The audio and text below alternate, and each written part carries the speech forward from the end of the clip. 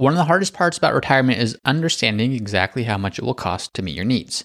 And if you just rely upon conventional wisdom that your expenses in retirement might be something like 70% of your current income, this is likely going to lead you astray. So today I'm going to show you how you can get an accurate sense of retirement expenses, and I'm going to walk you through a real example to show you how that then leads to a full retirement income plan. I also have an added bonus I'll be giving you, so be sure to tune in and learn how you can use this to make the most of your retirement. This is another episode of Ready for Retirement. I'm your host, James Knoll, and I'm here to teach you how to get the most out of life with your money. And now, on to the episode. What you'll see on today's episode is that dialing in your true retirement expenses is foundational to getting your retirement strategy right. This impacts everything from your cash flow to your investments to your tax strategy even. And although it doesn't have to be perfect because we can never predict exactly what retirement will look like, it is important to get as close as possible. So what I want to do today is go through an actual example to show you how I might do that or how I'd recommend you do it so that every other aspect of your retirement plan can be addressed in the appropriate manner. Today's episode is based upon a listener question. This question comes from Gigi. Gigi says this. She says, "Hi James, I recently discovered your YouTube channel and you've helped me think differently about retirement. Thank you for that. My husband is 58 and I'm 56, and we are planning to retire in the Philippines in 4 years. We presently have a combined income of $397,000, and we continue to contribute $39,000 per year to our TSP retirement investment. We also each max out our Roth IRA contribution with Vanguard with $6,500 each. Our monthly expenses total around $12,400. We own a home in the Philippines with no mortgage. By the time we retire, we would still have a 19-year-old son who we're planning to send to college in Manila, and we have some money saved for his college. So far, we have over $800,000 invested for our retirement that is mostly in TSP, so the Thrift Savings Plan, we're both federal employees, and a small percentage in Vanguard. We expect to have around $51,000 per year in pension income, and if we both get Social Security when we're 62, we will eventually have around $48,000 per year from that as well. We're projecting our total annual expenses in retirement to be at $74,000 per year, and that is already adjusted with a 3% inflation rate in the next 4 years. My worry is that we're miscalculating. But if we're not, do you think we have enough for retirement? We appreciate your valuable input. Thank you for what you do. Sincerely, Gigi." Well, Gigi, I appreciate you as well, and I appreciate you submitting this question. I think this is a great question because what it shows is a couple things. Number one is we have our life and our income and our expenses today, but that's going to change in retirement. And number two, we're planning and preparing for life and income and expenses today, but that is also going to change dramatically in retirement. So how on earth are we supposed to tell if we're on track for our retirement goals when both our expenses and our income will be different at that time? And that's exactly what we're going to go over today. As always, before we jump in, I'm going to highlight the review of the week. This is just a way of saying thank you to all of you who have left reviews, which helps me and it helps more people find the show, as I say every week. This review comes from username Brandy and Coco. Brandy and Coco says 5 stars, informative. James has a very informative topics. I look forward to his podcast when it comes out every Tuesday. Nice and short and sweet review. Brandy and Coco, thank you very much for that. And if this podcast has helped you at all, I would really appreciate knowing that. And the best way to do so is to leave a review so people can see what is this podcast all about? Is it helpful? Should I spend 20, 30 minutes of my time even bothering to tune in? So if you could leave a review, would greatly appreciate that. And now let's get on to the show. So with today's topics, there's a few things to consider as you finalize your retirement plans or as you create your retirement plans. And as I mentioned, one of the most crucial elements, maybe the most crucial element, is understanding or getting a true sense of what will it actually cost to retire? What will your expenses be? So the first thing you need to do is make sure your retirement expenses are realistic. Here's what I see all too often. People come in and they say, "James, we want to retire." And I say, "Great, how much do you want to spend?" And they say, "James, I don't know, $4,000, $5,000 per month." Now, obviously, this is a very abbreviated version of how those conversations actually go. We say, okay, $4,000 or $5,000 per month. Let's start with this. How much do you actually have today in income? And they might say, you know what, we have $10,000 per month coming in. So they're still working. Of course, they have their salary and say, okay, you have $10,000 per month coming in. You think you spend $5,000 per month. That tells me that you should be saving $5,000 per month because you have an extra $5,000 each month that's not accounted for. And they'll think about it for a second and they'll say, yeah, that sounds right. If we say that we only spend 5,000 and we have 10,000 coming in, there should be another 5,000 left over somewhere. But what they'll find is sometimes that's the case, but many times they'll say, no, James, we actually spend all 10,000, or maybe we save 1 or 2,000, but we're certainly not saving 5,000 of that. And that's a great place to start, because what that tells us is there's more to the picture here. We're not truly only spending 5,000 per month. So let's really drill down and dial in what your expenses actually are, because all of your retirement projections, which flow into your investment projections, which flow into your tax projections and insurance needs and so much more, everything is based upon this. This is kind of like that first domino that then sets off a chain of events that leads to a fully comprehensive plan. So let's apply this to Gigi's situation, her and her husband's situation. I'm going to round some of their numbers just to make this nice and simple for mental accounting and mental math as we go through this. So here's where we want to start. They have a combined income of, call it $400,000. Now, does that mean for them to be able to retire, they need $400,000? Well, not really. Because here's the first thing. Well, right off the bat, they're saving about $40,000 of that to their thrift savings plan. So this is like a 401k plan for federal employees. So right off the bat, if they're earning $400,000, but $40,000 is going to a TSP, well, now that's only $360,000 that's actually left. But there's still a lot more expenses or a lot more things we need to back out of that. So at $360,000, we then need to back out taxes, because we want to understand what's the after-tax amount you need coming in each month to be able to retire. Well, I backed out the $40,000 first because taxes aren't owed on that $40,000 to the TSP. They're owed on what's left, so down to $360,000 now. Now, of this amount, I have no idea what Gigi's deductions are. I don't know if she and her husband itemize deductions, take the standard deduction. But if they just take the standard deduction and their adjusted gross income is $360,000, their federal taxes would be about $67,000 per year. So now we back that out. So start at $400,000, back out $40,000 for TSP contributions to get to $360,000. Now back out $67,000 in federal taxes. Now they're down to $293,000 that we need to replace. Well, the next thing they said is they save $13,000 per year to their Vanguard Roth IRAs. So let's back that out, because in retirement, you're no longer contributing to Roth IRAs. You might be doing conversions, but you're not adding more dollars to that. So back out $13,000 from that $293,000. Now they're down to $280,000 per year after federal taxes and after investments that covers everything else. Now, here's what I haven't done yet. I don't know what their state taxes are, or even if they have state taxes. I don't know what their other deductions are. So do they have pension deductions? Do they have medical? Are there other insurances that come out of their paycheck? To use a nice, simple, round example, let's assume that they do have state taxes and they do have contributions deducted for their pension or medical or other insurances. And let's just round all of those things to $40,000 per year. I'll show you where I'm going in a second with this. If you're saying, James, you're jumping right into numbers and this is kind of confusing as to why, hang on for a second and I'm going to show you why I'm doing it. Let's assume, like I said, that all other state taxes or deductions come out to $40,000 per year. Well, so far we're down to $280,000. Once we start with our $400,000 of income, we back out TSP contributions, back out taxes, back out Roth contributions. Now, let's back out that $40,000 per year. That's a catch-all for everything else. Again, Gigi didn't give me these numbers. I'm just assuming them, and I'm just using some nice round numbers.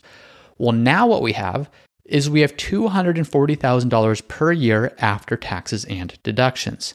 So, on average, that's $20,000 per month. So the first place I would start, if I was just to do a quick litmus test of this, I'd want to examine the numbers from this standpoint and then compare it to what they think their expenses are.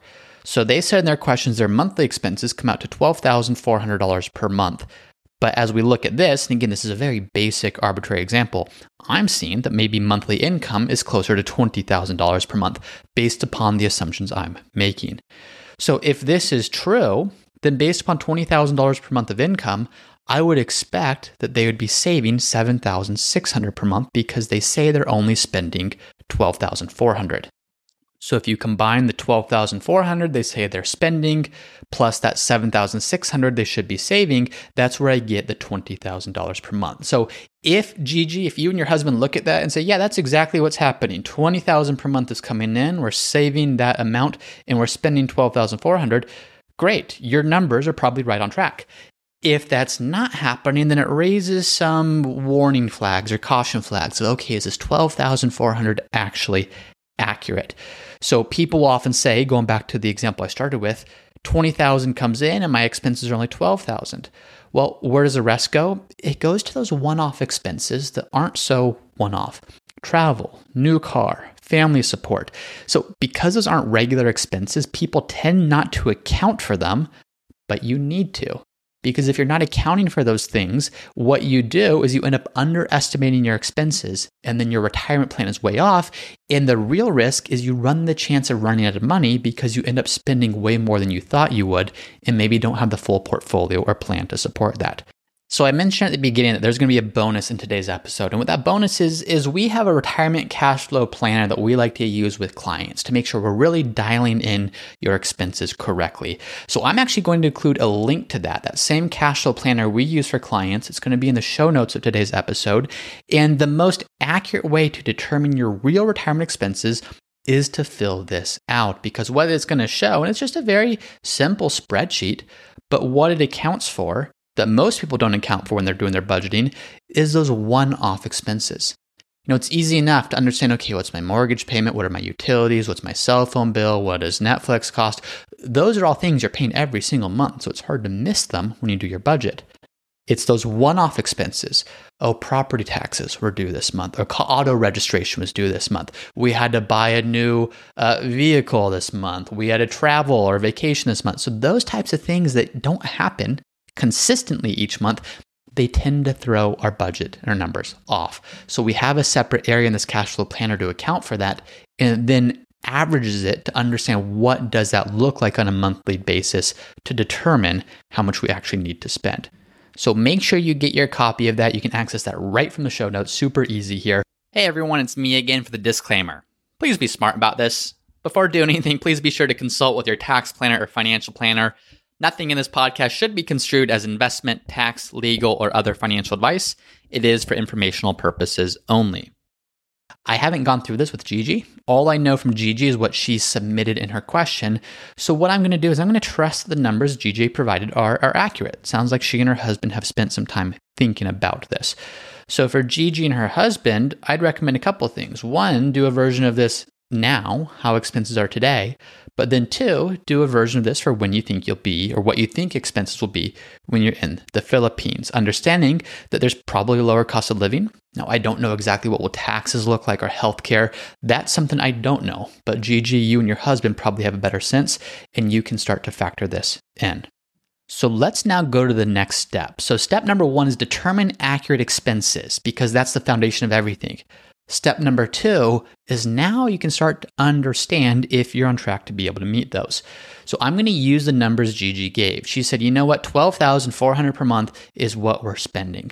That's what they're spending today, not necessarily in retirement. That's the number I'm going to start with. Essentially, could you maintain the same lifestyle, the same level of spending based upon what's going out today? So if we're assuming $12,400 per month, that's approximately $150,000 per year. Now that's $150,000 per year after taxes. So you need that coming in after taxes to be able to meet all of your needs. So what you have to do next is add on taxes. And this isn't as simple as, increasing everything by 15% or 20% or whatever it is, because different things are taxed differently. Social security, brokerage accounts, pensions, etc. So every income source is going to be taxed slightly differently. But what I'm going to do here is assume an effective tax bracket of 15%, just to use a simple example. So if their tax bracket is 15%, their effective tax bracket, so the average across everything, we need to divide $150,000 by 85%. So in other words, $150,000 represents 85% of the gross number they need in income so they can pay 15% in taxes and end up with $150,000 per year. So if I divide $150,000 per year by 85%, that tells me that Gigi and her husband need $176,000 per year of pre-tax income.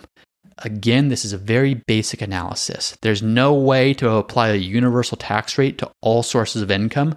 So this is for illustrative and example purposes only. Gigi, I'd strongly urge you to do an actual analysis or work with your financial advisor to go through this for your specific numbers.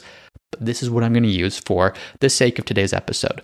So $176,000, that becomes the goal. We're starting there. How do we generate this level of income in retirement? The second thing we do is we need to understand income sources. Well, I know from Gigi's question that she and her husband are expecting $51,000 per year combined in pension income. So we know what our expenses are. Again, those are $176,000. We now need to add up all of our sources of income. And the first $51,000 comes from pension.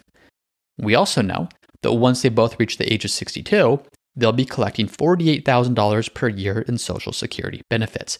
Now, that benefit won't actually start right away. So go back and listen to episode number 160. It's a lot of people's favorite episode. I think it helped to portray how do you account for differing withdrawal rates, knowing that Social Security won't start right away. So you need to pull more from your portfolio while you wait for that. So how do your withdrawal rates change as different levels of income stagger in?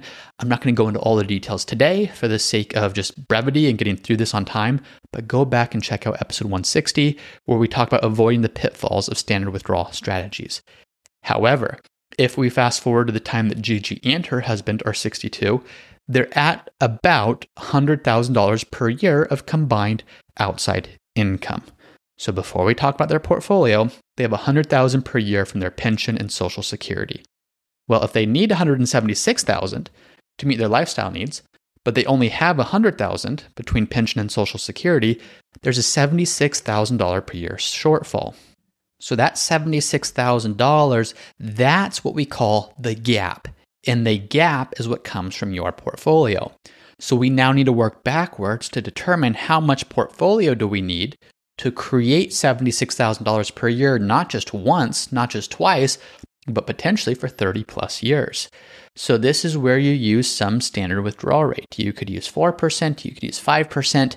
You can't just do so arbitrarily. You need to make sure your investments are allocated in the right way and you follow the right rules to support that. But let's take a 4% withdrawal rate. What we would do is we'd say $76,000 is what we need. Divide that by 4%. That tells us that our portfolio needs to be $1.9 million so that we can take 4% out per year, which represents $76,000, and be able to support that for, call it, 30 plus years. Well, the first thing you look at is say, geez, we're way off here. $1.9 million is double what we currently have in our portfolio to support our needs. Does that mean we need to keep working in order to double our portfolio, and then at that point, we'd be ready to retire? Well, if this $176,000 before taxes is the actual amount you need to live on, then yeah, you wouldn't quite be ready. You would need to keep working until your portfolio balance had grown to an amount, or your Social Security or pension had grown to an amount to fully cover this. However, if you recall from Gigi's question, that $12,400 per month, which is $150,000 per year, which I'm estimating before taxes is closer to about $176,000, that's today's expenses. What Gigi said is she says they think their retirement expenses will be $74,000 per year. Now, I'm not sure if that's because when they move to the Philippines, they won't have a mortgage here in the US. I'm not sure if it's because of lower cost of living, lower whatever it might be, but that's the number she provided. So that analysis we just did, that was to maintain current lifestyle. And I think it's important you do that analysis because sometimes people underestimate how much they'll actually spend in retirement. So it is healthy to understand what would it cost to maintain current expenses. But if current expenses today aren't what expenses will actually be in retirement, then you're over projecting the cost of retirement. And you see what the implication of that is. The implication is you might get a report that says, hey, you need to keep working because you need to double your portfolio value before you can retire. So you end up working way longer, sacrificing way more, saving way more than you need to because you got your expenses wrong on the front end. So let's go back to Gigi's specific example. If you recall the analysis I just did, we started with $150,000 of after-tax dollars that they need, but Gigi says she thinks retirement expenses will actually be $74,000 per year for each of them. So that's about half of what I projected where I went through that analysis with you just now. So if you think about this, does this mean that if expenses are half, then they need half of the $1.9 million portfolio value we just projected that they would need?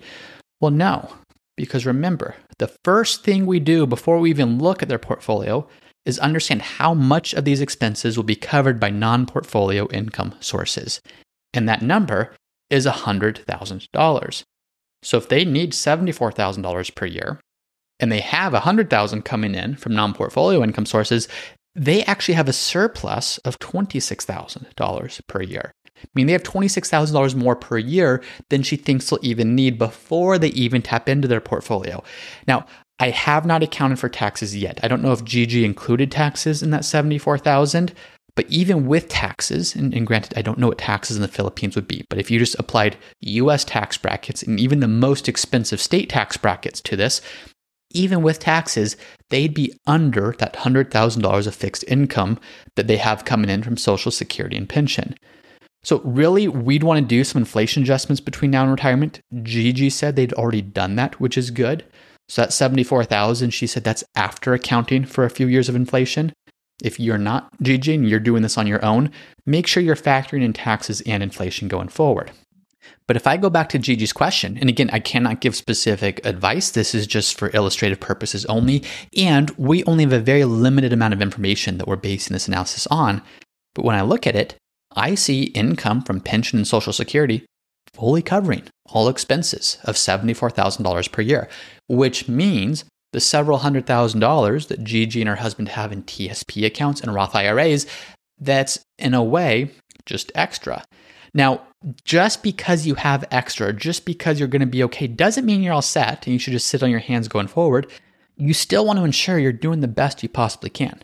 So you still need an income strategy that answers the question of what do you do before Social Security kicks in to supplement income?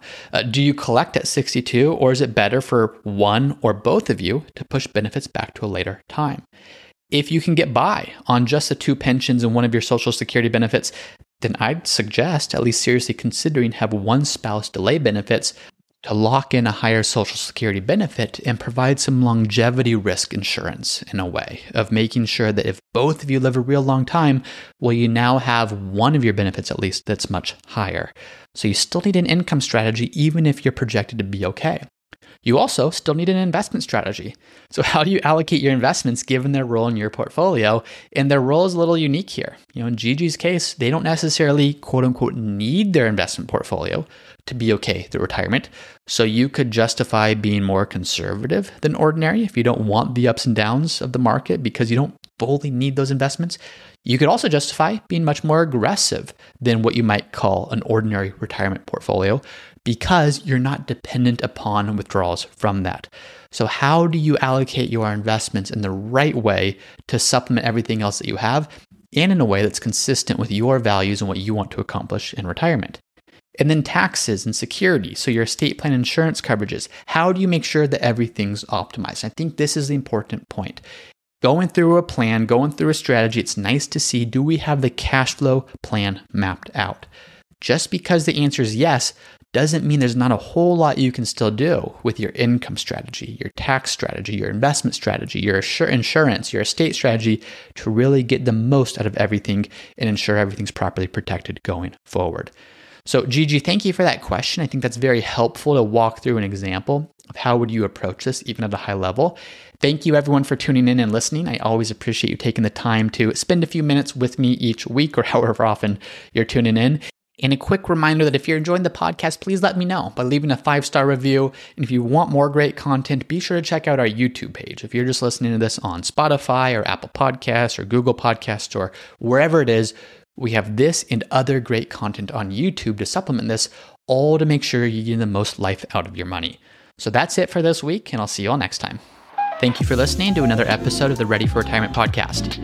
If you want to see how Root Financial can help you implement the techniques I discussed in this podcast, then go to rootfinancialpartners.com and click Start Here, where you can schedule a call with one of our advisors. We work with clients all over the country, and we love the opportunity to speak with you about your goals and how we might be able to help. And please remember, nothing we discuss in this podcast is intended to serve as advice. You should always consult a financial, legal, or tax professional who's familiar with your unique circumstances before making any financial decisions.